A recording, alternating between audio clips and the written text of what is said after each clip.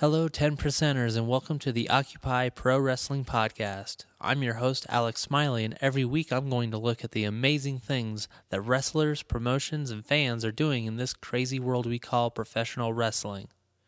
This is the first episode of Occupy Pro Wrestling, a pilot of sorts, and a taste of what this show is all about. Since I started the Occupy Pro Wrestling website back in 2012, I've had the opportunity to make some great friends in wrestling and to partner up with some great people that are doing some wonderful stuff. In future episodes, I'm going to use this time to talk about the latest news from them. But for this episode, I thought it'd be appropriate to give you a little bit of introduction to who they are and what they're doing.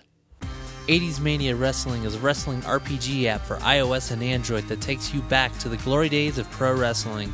You get to be the promoter, deciding how to best book a Fed in the 80s and use some interesting characters to make your Fed a success.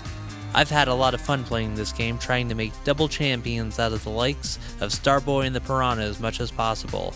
Be sure to check all this out at 80smaniawrestling.com and be on the lookout for their new card game through Filsinger Games. The only thing better than a scary movie is a scary movie about women wrestling for a shot at a reality TV show. That's right, I'm talking about the Boom Boom Girls of Wrestling. I got to check this film out last summer and it was a lot of fun. Going to give a review of it next week, but if you want to check it out for yourself, go to theboomboomgirls.com to find out more. Chances are you know him as the Hot Tub Review Guy, but Deshaun's 2 cents is so much more than that. Check out his YouTube channel for some great interviews with wrestlers in the SoCal scene and beyond, and some great reviews of past shows both in and out of the hot tub. Here's a little clip to give you an idea of what Sean does. Let's start with C4. I did catch up on that. I'm gonna buy a lot of C4. I promise you guys. But how is wrestling C4 menu? C4 Wrestling. Run there. C4 Wrestling is actually my hometown, so it's like my home federation. It's been my home federation for 8 years, especially in the last 3 years when I couldn't enter America. So it's been really my home. I'm very proud of what they've come through. Like we started with 80 people around a 6-sided ring, and now we're like in a 400-packed building. That place is packed, people. It's so packed. There are 2 places in Canada I recommend: C4 Wrestling and Smash Wrestling, and both places are essentially Canada's version of PWG. The Indie Corner is a great site run by my buddy Stu, featuring interviews, articles, and more covering the world of indie wrestling in the United Kingdom and beyond. Be sure to check them out at theindiecorner.com. On the MFX podcast, my friends Duckman and Sir Ian Trumps talk about a variety of subjects, including wrestling, politics, sports, and much more with an emphasis on comedy. Featuring a great weekly feature called Try Hard Ruler of the Week, MFX has loads of fun for everyone, so be sure to check them out at mfxpodcast.com. Here's a clip to give you a little idea of what these guys are all about. Your fart is a son-in-law, but your heart is a real son. I love you, Paul Powell. You gotta start calling yourself Shane. No, Shame. Yeah, I want you to call yourself Shame. I want you to call yourself Shame O'Mac. Shame McMahon. Yeah. I don't love you. I've never loved you. No, I love you. Instead of the Californian Raisins, I want you to have a band called the Bean Street Posse. I love you, Shame. I love you, Shame. You're the son I never wanted.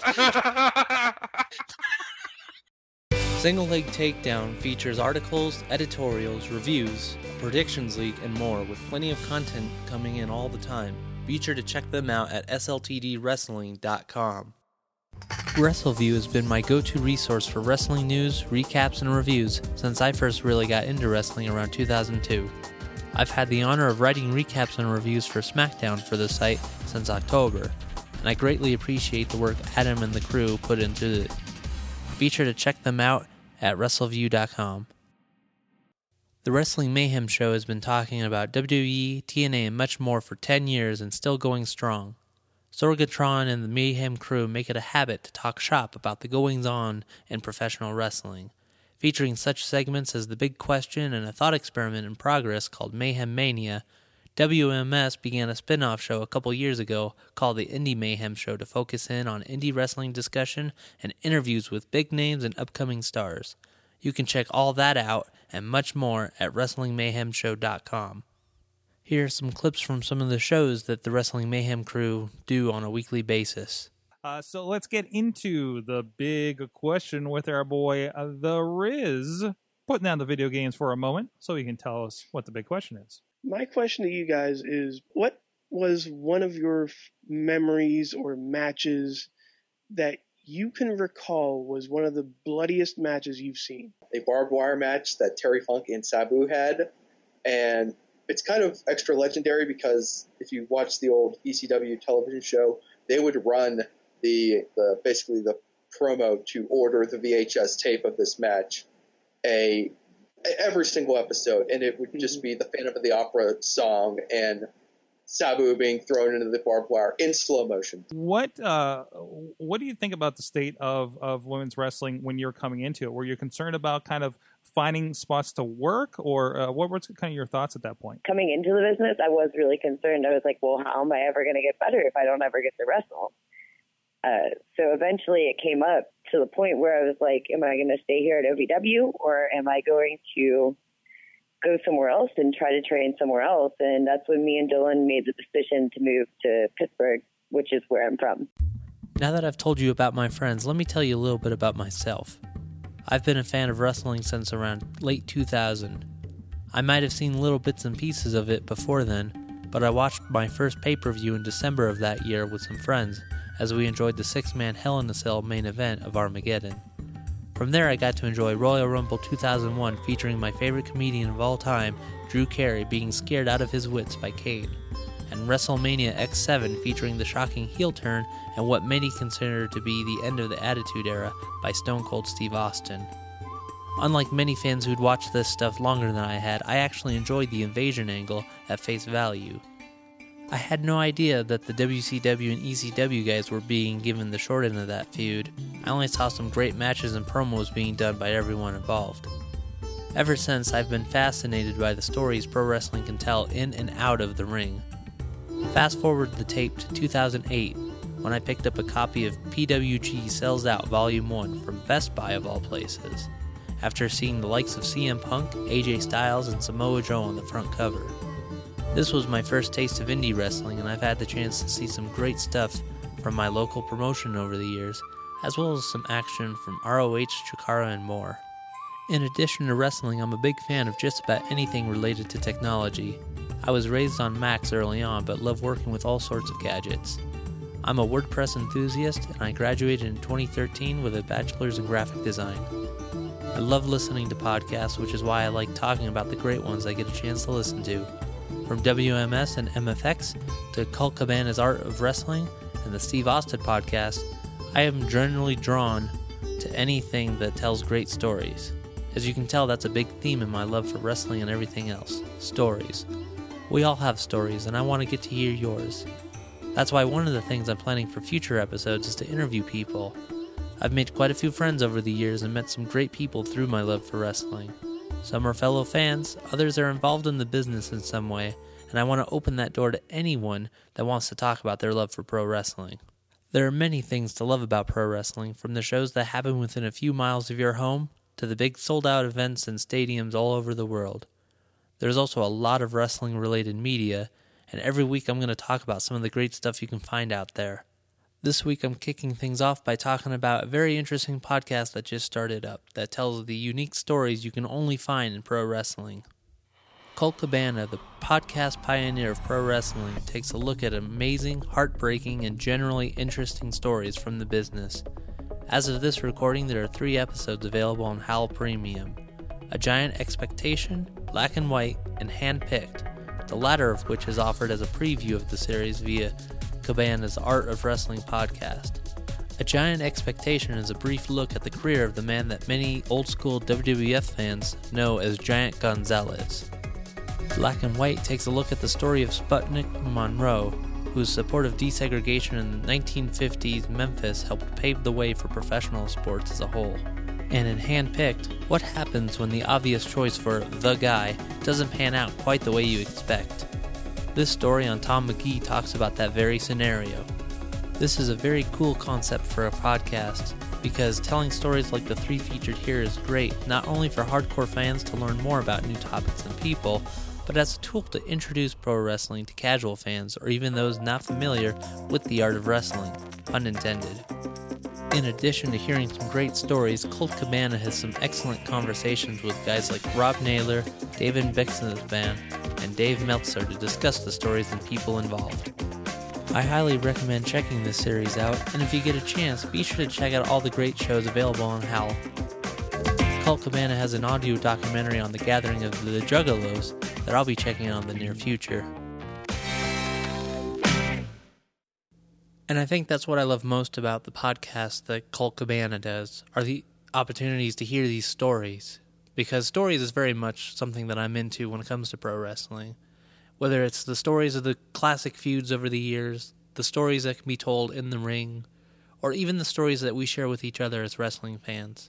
So when I started coming up with ideas for this podcast, I knew that the centerpiece would have to be these kinds of conversations, whether it's with fans, possibly with wrestlers, promoters, etc., just to kind of hear what they love about wrestling and why. This week I had the chance to speak with a good friend of mine that I met through wrestling.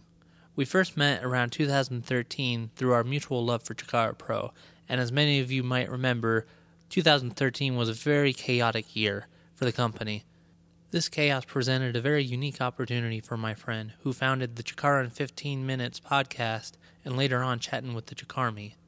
Many of you know her formerly as Chikara's intrepid reporter, but she is known quite simply as Babs. Hello everyone, this is Alex Smiley. I'm here with my good buddy Babs. Babs, it's great to be talking to you again. I remember the last time we had a conversation on Skype was when you were running Chatting with the Chikarmi, so it's actually kind of nice to have the roles reversed a little bit here. How are you doing, Babs? I'm doing great. Thank you very much for having me on.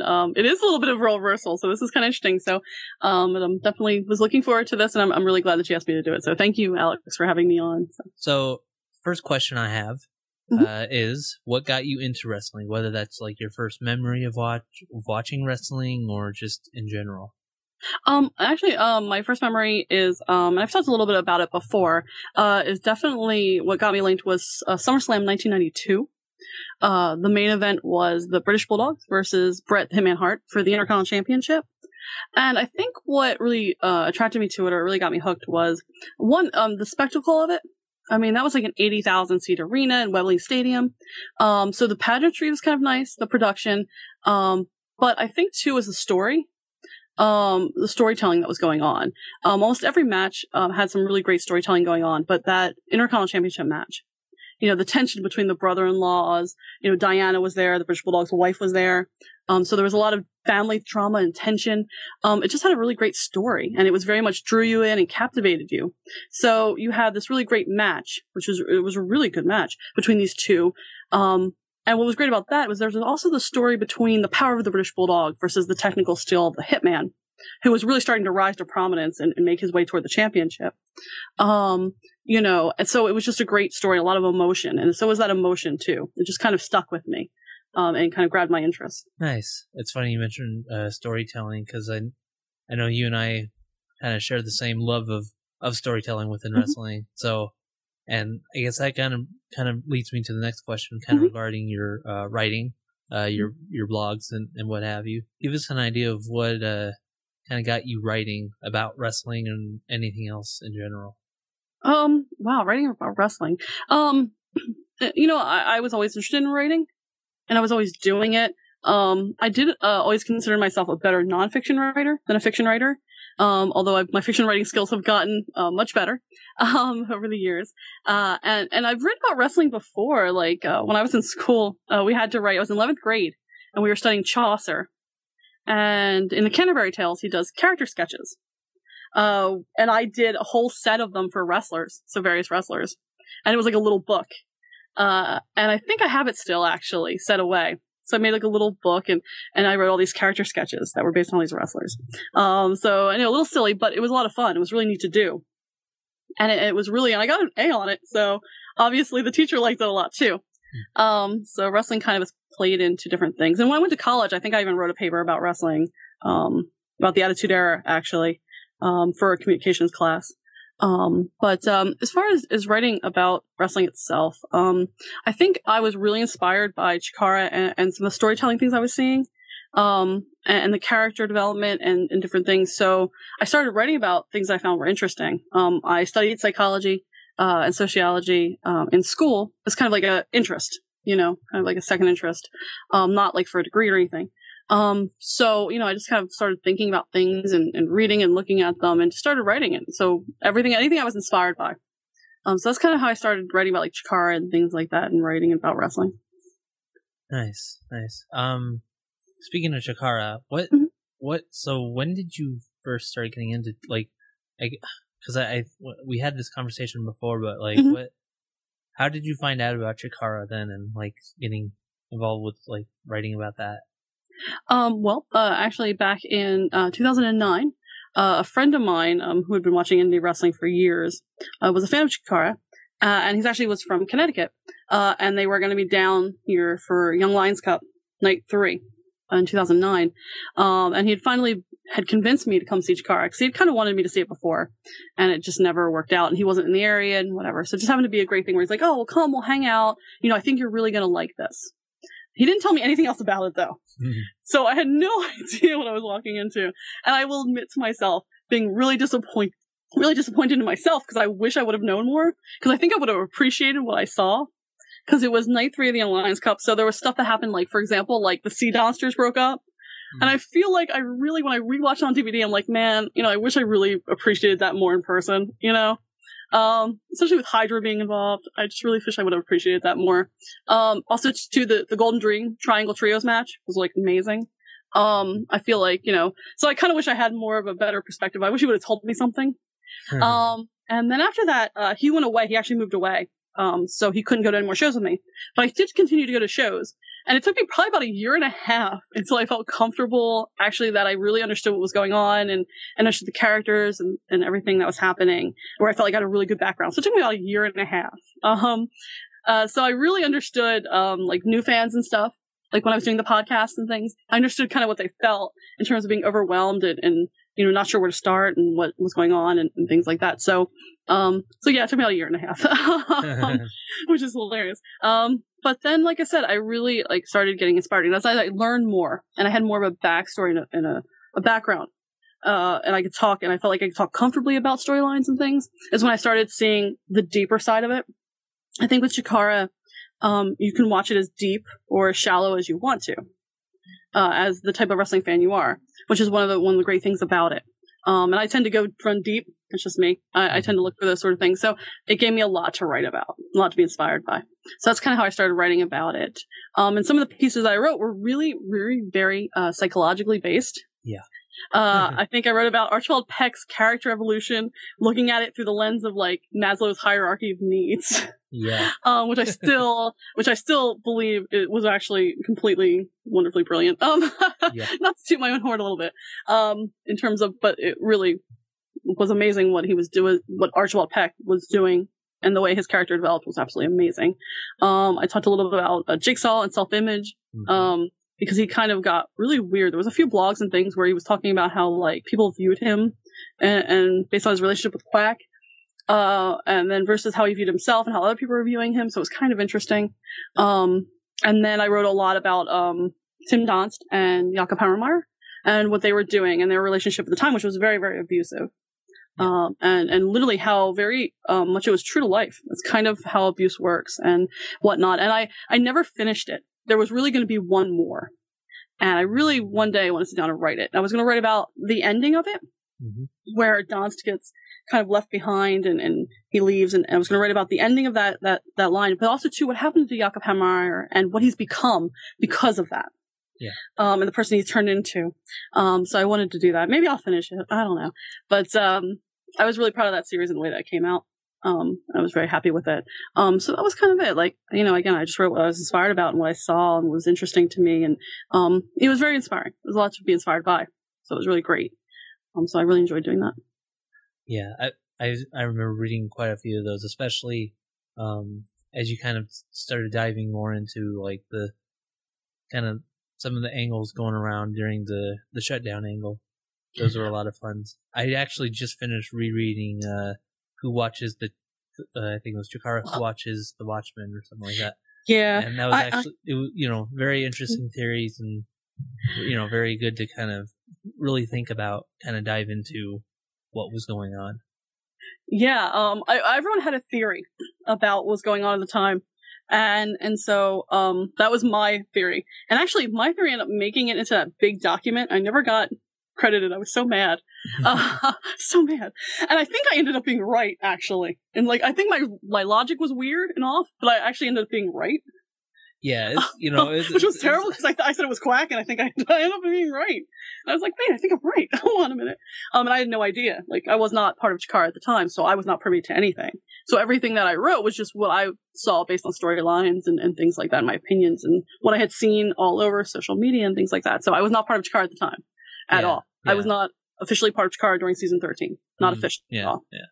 A lot of people thought I was, but I wasn't. Yeah, it still feels weird to call it season 13 because it's just I'm kind of glad that they did kind of put that label on it, because it was very hard to figure out what else to call it. We all just called it the Shutdown Angle. We still call it the Shutdown Angle, but they officially call it season 13. Yeah, which is funny because on the Chikara Pro events page, there's literally just the movie Ashes of Chikara. Well, that was what was on there.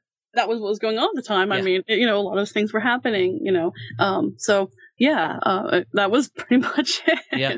There was a lot going on, though. There were a lot of individual stories, and what makes me sad is that I didn't get those. Some of those didn't get, I think, more attention than they did. Yeah. Because I thought there were really great stories in there, and there were some nice cameos too in that movie that I was really excited about. Really, Crossbones. That was so exciting. And then the credits, Shane Hawk was credited. That was really exciting for me. I love Shane Hawk. I'm a big fan of Shane Hawk, so it was really exciting. But I really liked the Shutdown Angle. I know not a lot of people do, but I think it was a really interesting and very gutsy experiment. Probably the most gutsy experiment that's ever been in pro wrestling. So it was a little crazy to believe that I was even part of that, to be honest with you. And I think it told us a lot. And I feel like no one has sat down, and maybe that's something I'll do. I'll sit down and really look at it and discuss how it has, or the results that came out of it and the things that came out of it. Mm-hmm. And in terms of talking about storytelling, also interactions with fans, what we learned about wrestling fans and the kind of things they like, or at least Chikara fans, at least Chikara. Yeah.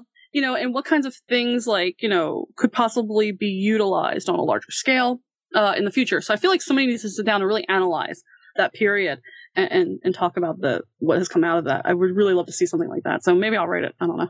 Yeah, that'd be a fun read, I'd say.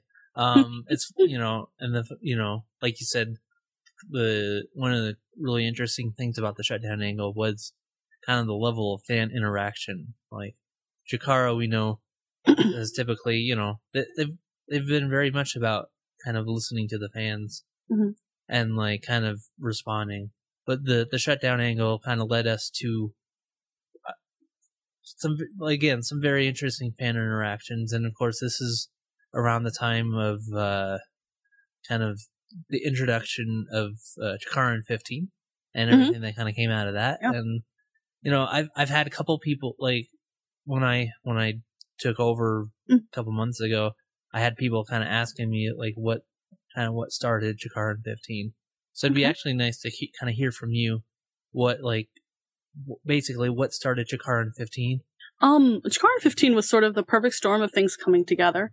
At the time, I thought about podcasting before.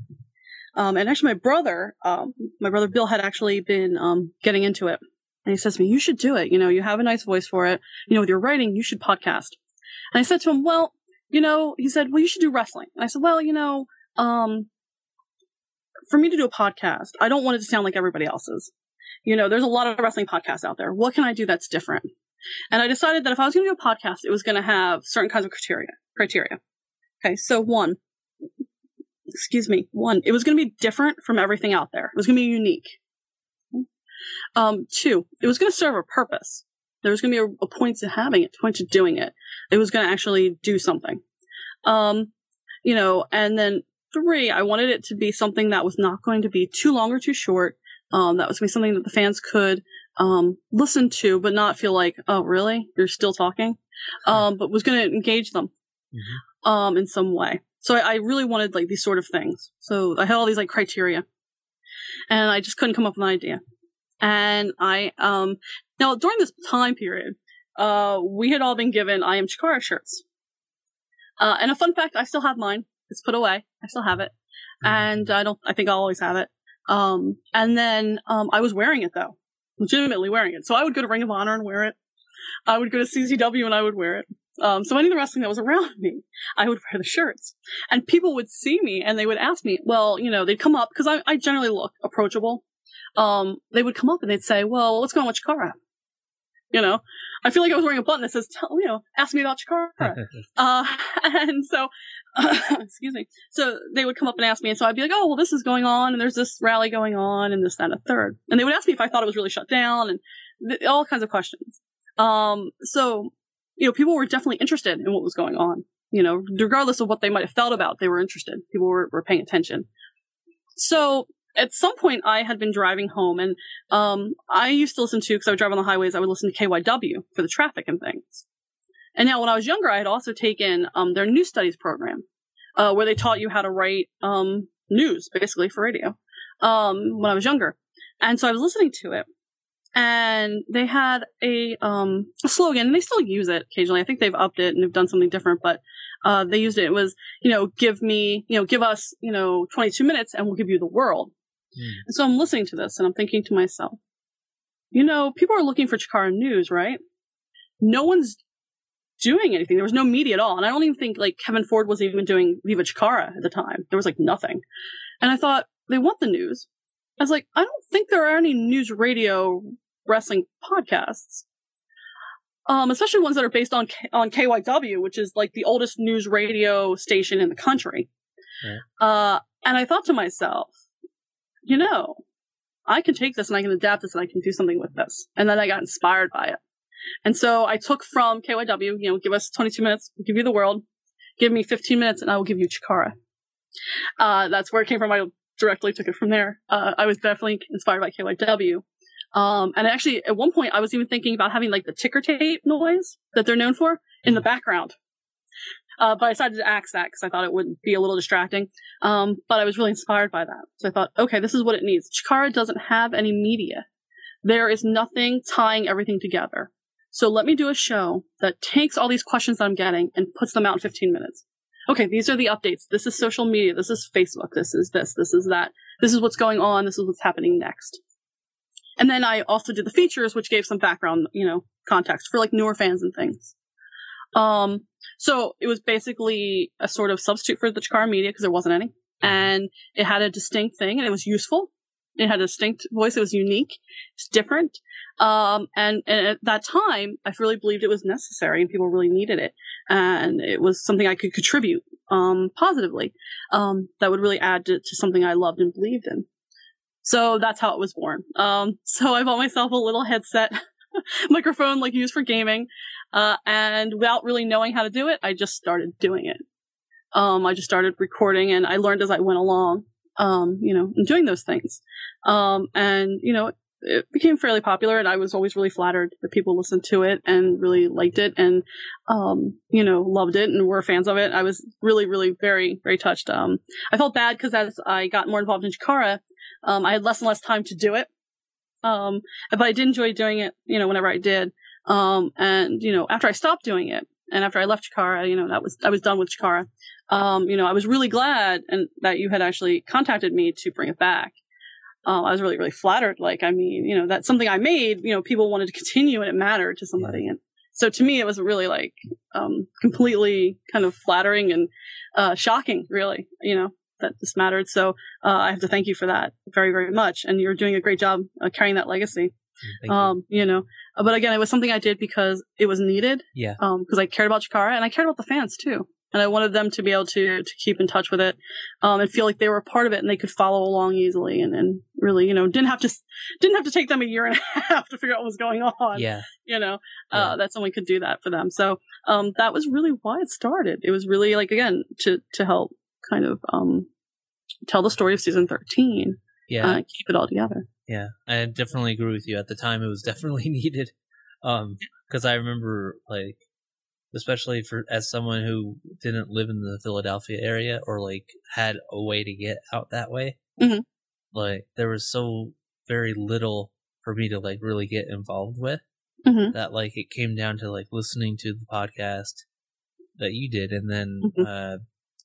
let's see. Oh, and then like we hit, again going back to that bit of fan interaction, even interaction between fans at the time, which kind of led to two things. And it's funny to kind of bring this up now because I realized I forgot to bring it up when we talked on Chatting with Chikarmi, the online rallies that we did, because they had done the rallies at like the art museum and stuff like that. So I remember you and I I remember because I remember being the one to bring it up, but it was you who ended up actually hosting them. The online rallies on on those Google Hangouts, those were fun. And then kind of, would you say that those kind of led to the Chatting with the Chikarmi podcast? Actually, no. Okay. The Chatting with Chikarmi was an idea that was presented to me by someone else. Okay. And I do want to talk about that, but I do want to talk about the online rallies and things. Yeah. And something that was always really important to me in relation to Chikara was the Chikarmi. And making sure that people felt included. I was very much believing in the philosophy of wrestling being for everyone. I believe wrestling is for everyone. I think it can be inclusive. So getting the Chikarmi involved was always one of my priorities. I was also like that at shows. Anytime we had any, members of Chikarmi who were handicapped or anything who were there at the shows, I was always very, very vigilant in making sure they were accommodated.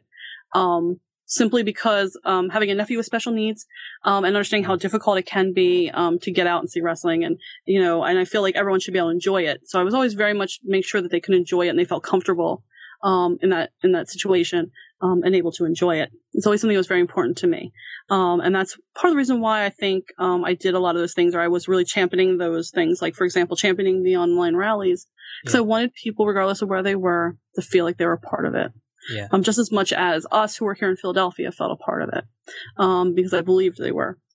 So I definitely championed those, and they were fun. They were fun, and there was never, I don't know if there was ever a time in wrestling history where fans, maybe ECW, but where fans really sort of got to really become really good friends. You know what I mean? And got to be very close and got to really know each other. And that sort of, even outside of wrestling, because a lot of stuff was outside of like a wrestling show. There wasn't a wrestling show. Really, other than wrestling is fun, wrestling is companies, but outside of in terms of Chikara, outside of a wrestling show. So it kind of fostered that. And we all became friends, and, it was really great. I saw some people I hadn't seen in a while at National Pro Wrestling Day, and things like that. So it was kind of nice. It's like, oh my gosh, I haven't seen you forever, like old friends, But like I said, I felt that was really important to foster, and that people felt included. So that was really important to me, and it still remains important to me. I think those are things that definitely fan inclusion, I think, is very important. So again, I did those things because I believed in them, and I was really thrilled to do them, and I was really thrilled how they came out. And that was the theory behind recording and broadcasting things. The FDR rally was my idea to broadcast it. Yeah, I remember that. That was not something like Chikara, and no one had come to me and said, Babs, I'd like to do this. I was like, hey, I contacted them. I contacted Icarus on 101. I was like, hey, I have this idea. That poor man. I have this idea. I would always be like, I have an idea. Listen, we could try to do this. And it wasn't always perfect because, again, I was just learning how to do these things myself. I mean, I'm a really great ideas person. But sometimes when it comes to things like that, it's just the follow through is not necessarily something I'm used to doing or whatever. So I'd never done something like that before. Yeah. And so, doing that, I got a little better and more confident with recording, as it went on. I think the scavenger hunt ended up being sort of hilarious, even with the technical difficulties and the phone charger issue. And I think it ended up being really cool though. And what was great was I was able to get it back just for the end. It ended up really being, the timing turned out perfect. So that worked out really well. And despite the issues, I was actually really proud of how that came out. And I was glad because people could follow along. You know what I mean? More so than if they were just, getting it from Twitter or other places. And I loved how we all kind of came together, and we had a meeting before that, the night before, to discuss things. We had a planning meeting. It was really crazy, but it was a lot of fun. And I think everyone enjoyed that. And it worked out really well because we ended up having people at home who couldn't be there, who were sort of like our question people and research people. So we had contacts that we could ask questions of. When we were there, people were working on clues and things. So it was a really cool way to get And those people would take the information they were getting and go to like 101 and like share what was happening with people. So it was really cool that like those people, even though they weren't there, I remember Rave being really big into it. And she was so great during that. It was so great to have people who couldn't be there who were involved, really involved, and sharing that. So that was like wonderful to me. I really loved that, about it. And then we ended up doing, recording. We also ended up doing the, Ashes, red carpet. Yeah. So the ending got a little cut off, but I was really proud with how that turned out. I think I hit almost every like red carpet trope that existed somehow. It wasn't planned. It was all improv. Yeah. And so that was a really amazing experience to do, as well. And I love doing that. It was a lot of fun. It was fun to dress up, in the vintage sort of look, and, do this red carpet, and interview people. I think there is a GIF set of me and Drew Gulak somewhere from that, which I feel like will always be like in my heart as one of the awesomest things. That was great. And I remember tormenting Chuck Taylor at some point. Nothing new there really, but that was fun. And so it was just a great event, and that was really cool to see something like that on a big screen. Just absolutely amazing. So that was a lot of fun. I was really proud of how that turned out too. I think that added something, fun to it, to the event. So that was a lot of fun to do. So like I said, I enjoyed that period. There was a lot of good creative stuff happening, and it was really exciting to be a part of some of those things. And so it was great. Yeah, I remember. I still remember watching what was it, the FDR and some of the scavenger hunt. Those are definitely a lot. Those were a lot of fun to kind of watch and get involved with. I remember kind of keeping close eye on the 101 forums the day of the scavenger hunt. I still remember the fact that like, what was it, like a few days before, news kind of broke out on one of the dirt sheets, as they like to call it, about the fact that they wrote like it kind of got out that there would be a scavenger hunt, and it was kind of a funny reaction from people, because some people were like, "What?" I think most of the people that responded to it were kind of glad that we'd gotten some kind of idea of what to expect. Yeah, because it was like, because before then we were like, we have no idea what's going on. Right. It was nice. It made it a little easier for the planning committee. Yeah. That was a little easier, but no, it was fun. It was fun to expect that, and it was a crazy event, and it was a lot of fun. I thought it was something that was very just outside the box, innovative. Yeah. Which I think again is one of the great things that came out of that period. Was there was a lot of out of the box thinking, in terms of professional wrestling and what wrestling could include. I mean, essentially, Icarus was giving promos. That's what the rallies were, essentially. I mean, they were kind of like promos, with also this fan inclusion, and there was some mystery and things like that. So, it was very, very, like I said, very innovative, outside the box kind of thinking, that I thought was really fascinating. Yeah. So yeah, like you said, talking with the fans and kind of getting that sense of, kind of where everyone's coming from. So I do want to go ahead and touch then on chatting with the Chook Army. Okay. Kind of the origins of that. Okay. The idea was actually brought to me by someone who was on the show. I interviewed Todd Herschel from Phil Singer Games, and I think he's like tournament on 101 maybe still. Oh yeah, he's tournament master on the 101 forum. I remember that now because I think that's his handle. I think that's actually his handle on the Phil Zinger forums as well. So that's where the connection comes from there. So yeah. So actually, he had brought the suggestion to me, and I thought it was a really good one. But I couldn't quite make it work then. And actually, I think about the time that it come up, it was about the time that I had broken my wrist. And the damage to my wrist was so extensive, and I was doing so much, and I couldn't do it. It was just too much. But later on, a few months later, once things were a little better, I was able to implement it. And I will say, I think I've done many things in Chikara that I'm very proud of. And by far, chatting with Chikara was probably the thing I was proudest of. Because I felt like what we were doing with that, and what I wanted to do with that, and I get a little emotional about it, was that I wanted the fans to feel like they mattered, because I think they do. I wanted them to have a voice still, even though season 13 was over, and the fan interaction and that sort of very close up sense, wasn't necessary or wasn't part of what was going on. I wanted them to still feel like they had a voice and they still mattered and they're still a part of Chikara very much, because they are. And I wanted it to be for people who can go, and I interviewed people who go to shows and are in the area, but I also interviewed people who weren't there, because I wanted those people to feel involved and feel like their voices mattered. And, you didn't have to be at a show to feel like, you were part of Chikara. And like I said, it was probably the thing maybe I'm most proud of. Because I think, it was just very different. You don't see wrestling companies doing that, which I think is sad. I think Chatting with Chikara is something that definitely needs to exist in Chikara. And I'm very glad to see that's coming back as well. I just feel like, again, indie wrestling companies aren't doing this.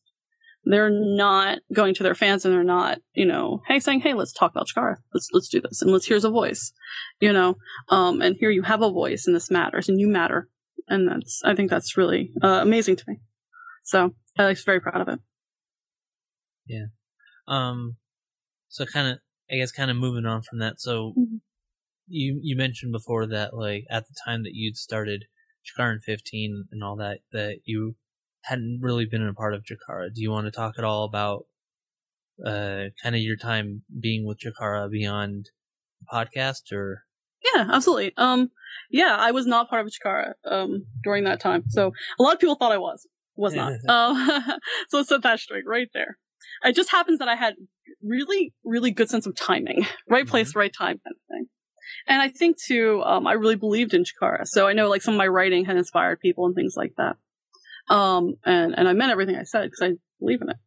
I believed in it. So after the FDR rally, which I had recorded, I had found that afterwards, I could not stop thinking about it. And I could not stop thinking about, there was this sort of sense of like rightness or like joy, happiness, I don't know, in being involved in a small way. And I just I was just like, this is amazing. It was just absolutely incredible. It's really hard to explain how that feels, to be a part of it. And, it was just like, I want to do this. I want to do this, and it was just like, wait. And for the first time, I'd always kind of wanted to be part of wrestling. Like my high school yearbook, it literally says my life goal is to be a wrestling commentator. That's what it says in my high school yearbook. And when I originally went to college, I went for radio, television, and film. And the goal being that I was actually going to go into radio, which is probably why Chikara 15 worked out so well. But in the podcasting thing, my real thought was I was going to get the training and become a commentator, and that I could fall back on radio, if it didn't work out. And I'll tell you, I didn't get a lot of support then at the time. And, I had things going on and I didn't believe I could do it. So I kind of thought it was one of those impossible dreams that I would kind of put to the side, and just get on with the business of living. And, I was married and everything, and my ex-husband did not like wrestling. And so I didn't watch for a while, and then I got back into it and became a fan. And then, like I said, the point of doing the recording FDR was not to become involved in Chikara. I actually wasn't expecting that to happen. But like I said, when it happened, I just felt like, oh my God, I need to do this. And I thought, oh my God, for the first time, I thought, wait, I can do this. And that's a pretty amazing thing to feel. So then, I had talked to some people. So I asked what their advice was and whatnot. And then I would say on November 7th, I emailed Quack and I told him that I wanted to be a part of Chikara and I wanted to join out as part of Wrestle Factory. And I wanted to be involved. And I asked him if I could. And then he said yes. And I didn't start right away anyway. But I had started helping him and things like that, but I wasn't involved in anything with season 13. But the next year I started getting more and more involved. So that was pretty much it. So I consider like the 7th, 11th, November 7th to sort of be my wrestling anniversary, every year. Cause that was like the thing that changed everything, for me. So that's kind of how I got involved. It was just getting that bite. And like I said, the absolute, talking about what Quack had said in that WWE.com interview about the net product of wrestling is joy. I'm paraphrasing. It's not exactly what he said, but that was the net product of it is joy. That was joyful for me to be involved. And I've always taken great joy in being involved. As a matter of fact, I take more joy in being involved in helping make wrestling happen than I do, especially Chikara, than I do watching it. Somehow along the way, something changed for me. And such. So I found more enjoyment, in doing that. So it's very hard for me to watch, when I want to be doing, But so that's how I got involved with it. We could talk more about Chikara if you have other questions about things. I mean, my time there, it was some of the craziest times of my life. I could write a whole bunch of stories. I got to be around some really amazing people. I think professional wrestling tends to, by nature, I guess, draw some really unique and talented and amazing people. And I had the pleasure and really privilege of being around a lot of those people. And it was just amazing to me. I learned a lot. I talk a lot and I joke around a lot, but I listen and I pay attention more. And I think that kind of surprised a few people, but I watched people too. So I would always watch Quack to see what he was doing. And I would always try to reverse engineer it. Okay, why is he doing this? And what does this do? And what will this happen? And what will do this? So I was always trying to reverse engineering anything Quack was doing. Because I was always in awe of him, actually. I honestly wanted to be like him, to be really honest. He's really a master storyteller. And, I just love that. And I think, really amazing person. And I just kind of wanted to be like him. And, and I believe and I agree with a lot of his philosophies about professional wrestling. And I really agree with him. And I believe in those things myself. So like I said, I was always watching Quack in particular. I would watch a lot of, just different people. People I was around. And like I said, I learned so much. I got to drive with a lot of the guys, which was awesome. So it was great. And there are just certain people I absolutely adored. Simbodi Kanzarni, absolutely adored. He's a very interesting person. And he's very, very, very cool. He's one of these people who always asks, and what I learned from him is the importance of asking questions. Yeah. He always asks a lot of questions. And he's very interested in people. And it was the coolest thing. And I learned a lot from him. He has a lot to share. He's a very cool person. He's one of my favorite people. Archibald Peck was another favorite person of mine. I had, brief interactions with him, but I always learned so much because he's completely brilliant. He was completely brilliant when he was with us. Completely brilliant. I did get to ride in a car with Delirious once. That was amazing. That was absolutely amazing. Delirious is absolutely incredible person. So that was really cool.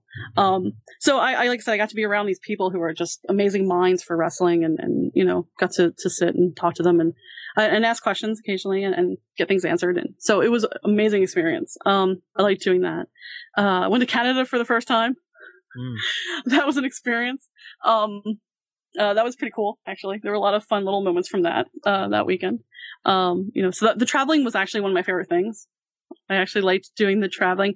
I never liked car rides before car, but I actually really liked doing that, like doing the driving. I got to do a lot of different creative things, writing wise, which was amazing, which was great. I really liked the production aspect, learning about the production aspect of wrestling, and the event planning. I really liked that. So that was really cool because I was really involved in that. And I really liked that kind of thing. And it was really interesting to watch training sessions. And learn that way and learn about the whys and the technical parts of wrestling, about why things are done and the thought and the logic that goes behind it. Really interesting stuff. So like I said, my time in Chikara was absolutely amazing. I got pushed to the limits of what I could do. I did so much more than I thought I was even capable of doing. I learned lots about myself. The good parts and the really bad parts, which I think is really important. I think that you need to know both of those, understand what your strengths are and your weaknesses are. I know what it's like to fail. I know what it's like to succeed. And I felt like I actually lived a life, I wasn't just, wishing it would happen. I was doing it. You know what I mean? And it's scary. It's a really scary thing. But it was completely worth it. And I don't regret it at all. And I would do it again. Despite everything that's happened and whatnot. Because it was I went through, especially near the end, I was doing through a very difficult time. I mean, my wrist, I did more than just break it. Because originally when I hurt it, was in an incident doing ring crew. I tripped and fell. It was stupid, but, I should look behind me. Yeah, so basically what happened was I was in the truck and I was carrying the side beams for the ring, which are heavy, but I could lift them. And in Chikara's ring, there's actually a middle part that stabilizes it, that comes out. And we'd already put some of them in the truck, and I thought I had more room behind me. I didn't. It was dark, and I thought I had more room, and I didn't, so I tripped. And so actually the side beam of the ring fell on my wrist and crushed it. I also fell on my legs, too, and I was really bruised up. Thankfully, I did not break my legs or anything. I shouldn't laugh, because it was actually horrible. It was very, very painful, and I knew something was wrong. I think the first thing I said was, I think I broke my wrist. And what I had working in the business, man. I know. Well, again, it was my own stupid fault. I should have looked backwards. It was definitely my own stupidity there. But what happened was I ended up breaking it, shattering the joint, and then I actually tore the cartilage all at once. So that was really, really rough. And actually I didn't even know about all those injuries at the time. The cartilage was something we found when I went into surgery, because I did surgery on it. And actually when I originally did it, they only knew about the break. And then later on, I had a really terrible orthopedic. Went to another orthopedic a few months later, and I found out that I had in fact crushed, had shattered it. And then the joint. So I actually, my wrist joint is kind of not really there. And then when they did surgery, that's when they found the cartilage tear. Yeah. They had to clear that all out. And so a lot of people saw me with my sling or my arm cast or whatever. From that. But, so that was rough though, because it was really, really painful, especially dealing with injuries that I didn't know I had. So I was trying to do rehab on it, and it was incredibly painful and it wasn't getting better. So, I wouldn't say I was abusing painkillers, but I was using them more than I was comfortable with, let's put it that way, to get through things. And I was taking a lot more stuff, and I was having problems with my job and such, and, just a lot of stresses money wise and things like that. So I started to kind of spiral a little bit. And become very overwhelmed.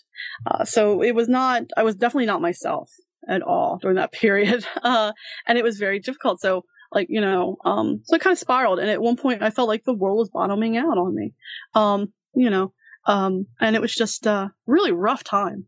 I couldn't begin to tell you how desperate and how terrible I felt with all these things on me. I'm really good at hiding stuff generally, from people. So a lot of people did not know.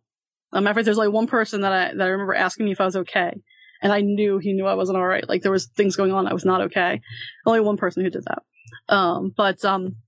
Anyway, so that was really hard. And then being let go from Chikara, I was actually let go, was just like completely heartbreaking, and kind of added to that. So I was not in a very good place for a long time. So I kind of, but I muddled through. I think that was it. And I don't think I was the best person. I really got to see some of like the darker sides of myself. But like I said, I mean, you kind of have to come to accept that and be able to say, okay, well, this is not who I was. This person, I was not proud of that. I didn't like being that person. This is who I want to be. Yeah. And I think that only when you really go through something like that and you really see the darker side of yourself, and go through those kind of things that you really can understand that. And then really understand, how to kind of bridge the gap between your ideal person, who you want to be, and where you're at and who you are and what your strengths are and what your weaknesses are. It was actually as heartbreaking as it was, and difficult. And even at times, like, it gets me a little bit. It was probably maybe the best thing that ever happened to me because of what it taught me. There were so many lessons in it, and I could probably write a book about all the lessons I learned from that experience. But I learned that, I'd always thought I would always be in Chikara. So, to lose that and not be in Chikara, and Chikara was part of my identity. To lose that, I really had to stop and think, who am I? What do I really love? What matters to me? Where do I want to go from here? And what's next? And I did think about leaving wrestling, actually, for a time. I really did. I mean, I continued to go to shows. I continued to muddle through, but I really did think about leaving wrestling. And then I decided that I really did love doing it too much, and that I really did take such joy in being a part of it. And I felt that there was more I could give, in terms of wrestling. And I knew that I could do things and I could be useful to companies that need my skills. So I just continued doing it. And I'm really glad I muddled through and didn't give up. And now that I've kind of come out of the other side, I mean, I had my surgery. I've healed up, you know, to the point where the doctor was actually really impressed because at one point they talked about fusing it because it was so bad. And eventually I might need that down the line, but for right now I don't need that.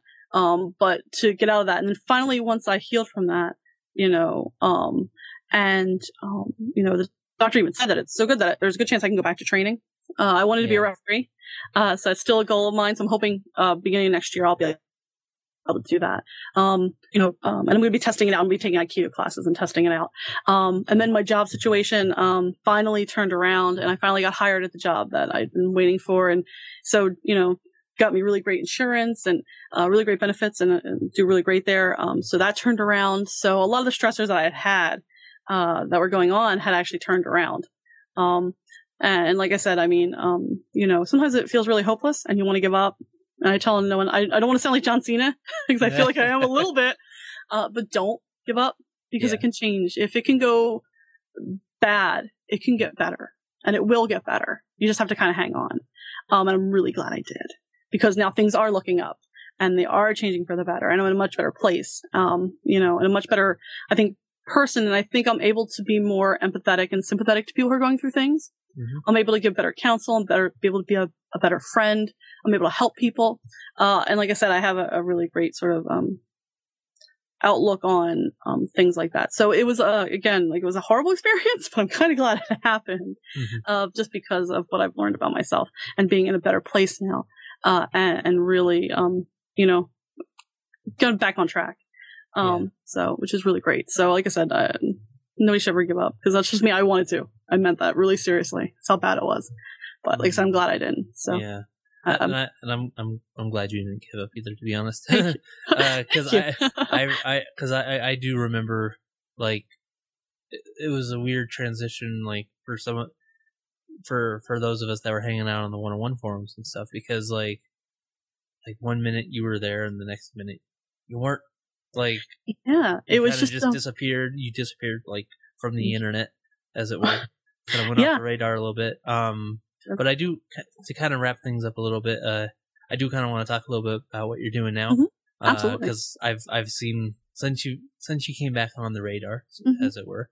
You've been involved with quite a few things in wrestling, including Excellence Pro, and so I kind of want to take the last little bit of this time to kind of go over what you're doing now in wrestling, both Excellence Pro and etc. Yeah. Okay, great, thank you. And I want to say, if I scared anybody by disappearing, and I'm so sorry. It really was something I needed to do. So I'm really sorry if I did. You know, I really apologize for that. I'm definitely not my intention was to hurt anybody or anything like that. But and I think too it was necessary for me to make a break. So basically, what I'm doing now is, I am at Excellence Pro. I am, the, executive assistant to the administrator of Excellence, Edgar Excellence. So basically taking transcription for blogs, and assisting him, in any way that I can. And I'll be expanding that too, by the way. Yeah, just so people understand, Edgar Excellence is the head cat of Excellence. Thank you. Literally. So I was sorry to interrupt, but I was just thinking about that. It's like, I don't know too many people in wrestling that work with cats. So I feel like I have to ask the obvious question here. Okay. Do you think we will see Teddy Hart in Excellence Pro, or has he been in talks? I don't know if he's in talks. I have not heard that he's in talks. I'm not sure. Maybe if he brings his cat, maybe we can work that in. He may have been, you know, Edgar may be in contact with Teddy Hart's cat. There may be discussions between the two of them, that we're not aware of. I would not be surprised. Teddy Hart is, for all his faults, an excellent professional wrestler. He's very, very talented. But maybe between the two cats, there may have been some discussion there. Shady dealings and catnip. There might be some catnip involved, yes. There may have been some catnip. I'm sorry. So go ahead. So you do blogs and whatnot. I transcribe the blogs for Edgar. And I'll be doing more and more. Right now I run the merch, because I also act as bookkeeper. And so, I do many things as an executive assistant, of course. You kind of have to be a jack of all trades in that kind of job. And you'll probably be seeing more of me as my role expands and as I take on more duties, as per my job description. So you'll definitely be seeing more of me. But I'll be there every month. And I will be there at our next show, which is coming up on March 12th. It's called Kittens Mittens. And it's going to be our 2016 debut show. Our January show, Let the Cat Out of the Bag, was unfortunately canceled. We had to tap out to the snowstorm. And then we did we did have a match, and Ken Broadway was in the Young Lions Cup at National Pro Wrestling Day, but it wasn't like an official excellence show. Despite how wonderful that was, and it was a great experience. And it was really wonderful, and I'm really glad that we all got to be involved in that. And I know Edgar was very, very thankful that we got to be involved in that. National Pro Wrestling Day is a great event. I really love the charity aspect of it. And I know they raised more than their goal, which was awesome. And again, the excellence match was amazing, and it went over really well. So we were really proud of everyone who was in that match. And Ken Broadway did quite well for himself in the Young Lions Cup. So it was really great. So we'll be glad though to be back at our home, which is the Forest Lodge in Sellersville, Pennsylvania. It'll be, again, Saturday night. Right now our main event is going to be one night only, which is Mark Quinn and Anthony Gangone against the Batiri.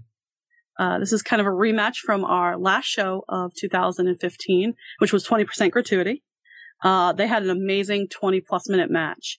Maybe the best match of the year for both those teams. So we're very much looking forward to the rematch. So we're looking forward to seeing if the Batiri can, maybe they'll be the ones to stop the undefeated and unstoppable one night only. So we're looking forward to that. And also in another tag team match, Smiley, the friendly neighborhood psychopath, will be taking on Nick the Silent Assassin, who will be with his manager, Ariel Nix. And they're going to be taking on the duo of Danger Jameson and Rembrandt Lewis. And lately, Danger and Rembrandt have been looking to Icarus as sort of a mentor for advice. So I don't know if anything they've learned from Icarus will help them in this match against Smiley and Nick, who have actually, they're not regular tag team partners, but they have teamed up before in the past, once or twice. So we'll see. And I know there's going to be more in store. I'm working on a top secret project. And also I know that Dan Champion will be there. Orange Cassidy will be back. It's been a little bit while since he's visited us. I'm sure Grant Akuma will be there. I'm sure Icarus and Hallowicked and Blind Rage will be there. So Havoc, absolutely going to be a really stacked card when it's all finally revealed. And I'm sure Edgar's got more surprises for all of us in store. So we're literally looking forward to returning coming up in March. That's awesome. That sounds like it's going to be a lot of fun. It is. They're always fun shows. So, we'll see. And I know Argus and the Boar will also be there too. So can't forget those guys. I think the Boar might beat me up if I forget him. I don't want to do that. And we are going to have ladies action too. So I know, Karen Q was supposed to make her debut, in January. She's going to be making that in March. Also Vanity will be back. Vanity you may have seen. She was, hanging out with the new and improved Chuck Taylor. You gotta love him. I do love the new and improved Chuck Taylor. Very, very high on that. And then also too, Gianno Perazzo, who has been seen on NXT, is making a lot of appearances on NXT. She will also be back. She's our Lady Excellence, and she will be back in action. So it's gonna be a great card. This is all said and done. So we're very much looking forward to that. So we have that going on. And also, too, I know that there is a blog. I got sent a transcription, some blog to transcribe for Edgar, so that'll be appearing soon, sometime this week. And you can get more information and see the blogs and get more information on Excellence at www.excellenceprofessionalwrestling.com. So that's more on Excellence. I've also been helping out, going kind of, Excellence is in Pennsylvania, but going up North Jersey. I have been doing some things up in North Jersey. My friends Dan and Heather, they own a store in English Town at the market there called Funkenstein Wrestling Superstore. And they've just expanded, and it's really beautiful. It's really, really great. They have a website, and I actually write wrestling bios for them, which has been very cool because I've gotten to learn and read more about wrestlers that I wasn't maybe so familiar with. And that's been really a wonderful thing. So I've been helping them out, and actually, they're going to be at the big event. It's the 10th one, I think, in Queens. And the big event is eventually like a big wrestling convention. and there's tons of wrestlers there signing things, and different things going on. And I actually went to like the third one. John Morrison was there, and it was really kind of surreal. It was weird. I remember because I really wanted John Morrison at one point to go to Chikara, and so I was really pushing for this. And I remember trying to convince him to come to Chikara, and then Marty Jannetty was there. And so I actually had gotten Marty Jannetty to help us try to convince John Morrison to go to Chikara. And I do remember that there was a thing on Twitter. I was telling Morrison, I'm like, you need to talk to this guy, Mike Quackenbush. You need to talk to him. And sadly, John Morrison never made it to Chikara, despite my best efforts, and Marty Jannetty's best efforts did not make it. But he did make it to Lucha Underground, so he did made okay. it to the big brother, to the temple. Made it to the temple. The bigger, more mature brother of Chikara, as some have called it. I've heard a couple of people call it that. So, yeah. Oh, really? That's interesting. I guess in some respects it is. But so the big event's gonna be a great event, and my friends are gonna have a table along with Damage 365 Radio. They're partnering together, and they're gonna have a bunch of stars there. They're gonna have Amber O'Neill's gonna be there. It's gonna be really cool. And they're gonna have Cowboy Bob Orton. So that's gonna be really exciting. And they'll have a few other guests. And the cast, I imagine. And the cast, and there will be cowboy hats involved. I'm absolutely sure. But it'll be a lot of fun. So I'm going to be there helping them out. So I'm looking forward to that. And then that night, another company I've been really, really thrilled to start helping out with, and they're allowing me to help out, so to me it's very flattering, is UWA Elite, which runs in South River, New Jersey, so northern Jersey. They're going to have their show, which is called Dangerous Uprisings. So there'll be their March show. Cowboy Bob will be there as well. They're going to have there's going to be some title matches. There's going to be handicap matches. They have a great card. So I definitely think people should definitely check that out. So the GWA Elite show is going to be on March 5th. That's going to be the same day as the big event. So we'll be there at the big event, and then we'll be in South River that night. So that'll be really amazing. UWA has been around, Elite has been around for about 15 years now. And they have a really great roster as well. One person I like in particular, I like Arcadia a lot. He's a really great wrestler. And so he's somebody I really like to watch, but really tremendous. And what's really cool is they have a trios title, which I think is so cool. I really like that. And that's a really neat thing. I kind of wish, we could see that in some more places. I like the idea of a trios title. But they're doing really great things. They've been around for about 15 years. So they have a really cool, kind of established, roster and history. It's really amazing. So like I said, I'm really honored to be even helping out with that. It's really great. So that show's going to be really great too. It's going to be a lot of fun. So if anyone's in North Jersey, definitely come to that and check it out.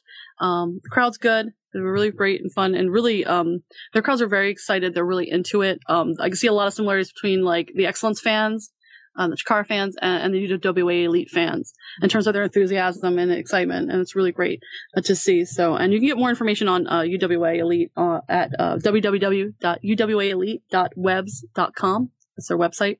So I definitely recommend you checking that out if you get a chance to.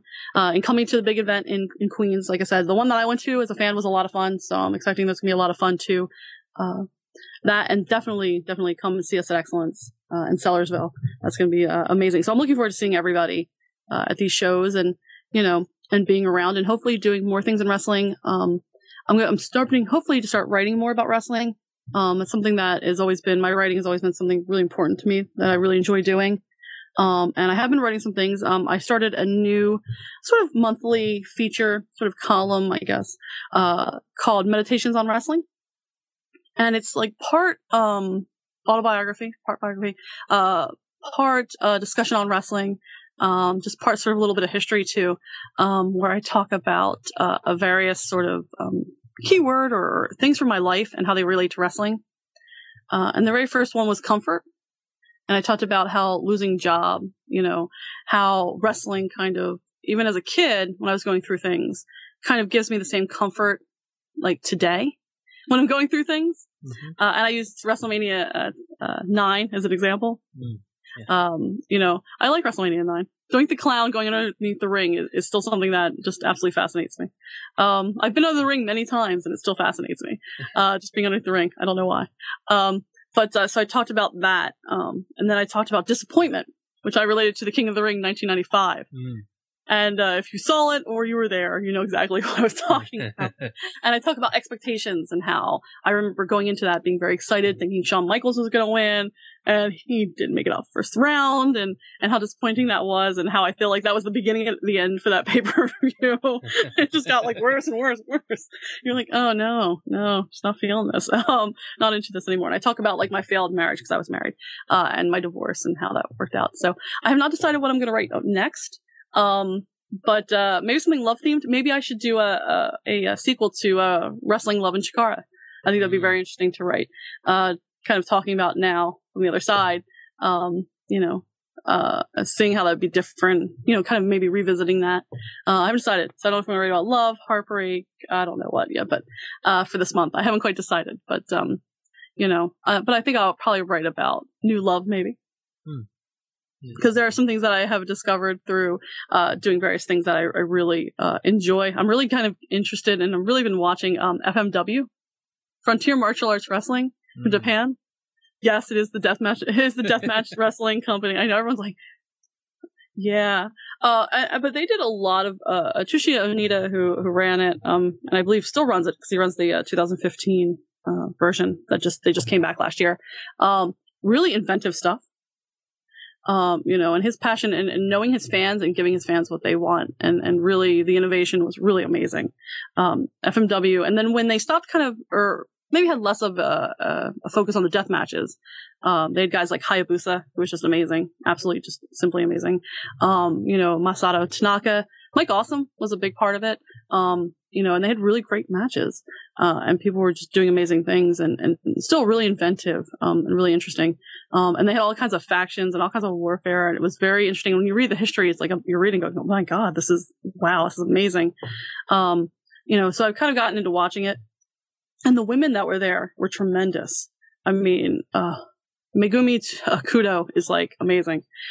She would do like these like hardcore, just like the guys would, deathmatch type stuff, but she could wrestle really well, and it was just a really incredible women's wrestling. So I've kind of gotten into watching that a little bit, and kind of been like, wow, kind of like opening my eyes up to something different and new, kind of a new inspiration. So I'm kind of really enjoying that. But so I'm gonna hopefully be writing more. I don't know how much like feature pieces like I was doing about Chikara and stuff I'll be writing. I don't have anything in mind right now for that. Because I do have other projects that I'm working on in terms of writing and things. Like I want to start getting some of my writings I wrote about. I've written about chronic illness before because I have some stomach illnesses, so I've written about that. So I hope to get some of those writings on the website, and also to my Plus Size Pretty project. I hope to work on that and get more of that out there. You've got, maybe some of you guys follow me on Instagram or Twitter or Facebook. You've seen some of those posts, but I want to write more about that. And what that's about, and why I'm doing that, and why that matters, and why it's important, and things like that. So I'm hoping to expand that as well. So I'm doing a lot of different creative things, which is really, really exciting. So yeah, that's awesome.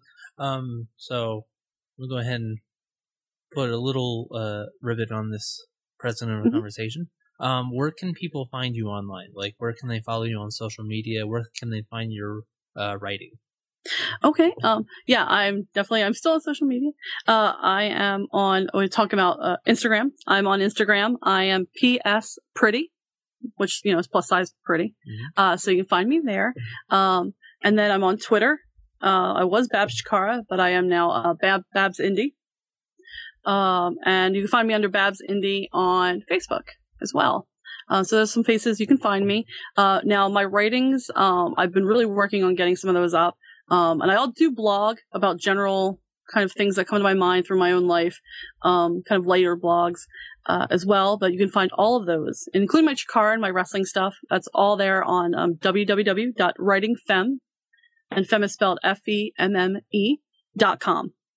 So all of my writings are there for people to check out. So, the meditations on wrestling are there, everything. So, that's where you can find me. Awesome. Thanks again for coming on and chatting with me. This has been a lot of fun. No, thank you. This is a lot of fun. It was very nice to be on the other side, though a little different. And hopefully, I wasn't too boring and I didn't ramble on too much. And I said some things that people found were interesting or kind of maybe put questions about. And I do want to thank you, Alex, for not only having me on here, but also to taking up the mantle of, Chikar 15 and Chat with Chikarmi. I think they're really important things. I think the new energy and kind of creativity you're putting into them and the effort and the work is really amazing, and it's really appreciated and has not gone unnoticed. And so I do appreciate it very much. So thank you. Thank you for that. Thanks again to Babs for chatting with me this week.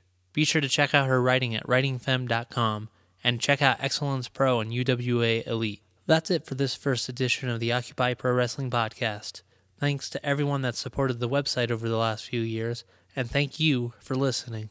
I'm hoping to have this up on iTunes and Stitcher very soon, so when that time comes, be sure to subscribe to the show on iTunes and Stitcher and leave a rating and review while you're at it. Every little bit of feedback helps. Big thanks also to the Mystery Men for letting me use some of their tunes for the opening and closing of this show. Until next time, 10 presenters, this is Alex Smiley reminding you to let wrestling put a smile on your face.